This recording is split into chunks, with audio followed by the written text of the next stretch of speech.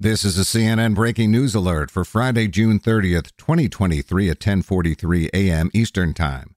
The Supreme Court blocked the Biden administration's student loan forgiveness plan today, invalidating a program aimed at delivering up to $20,000 of relief to millions of borrowers struggling with outstanding debt in the aftermath of COVID.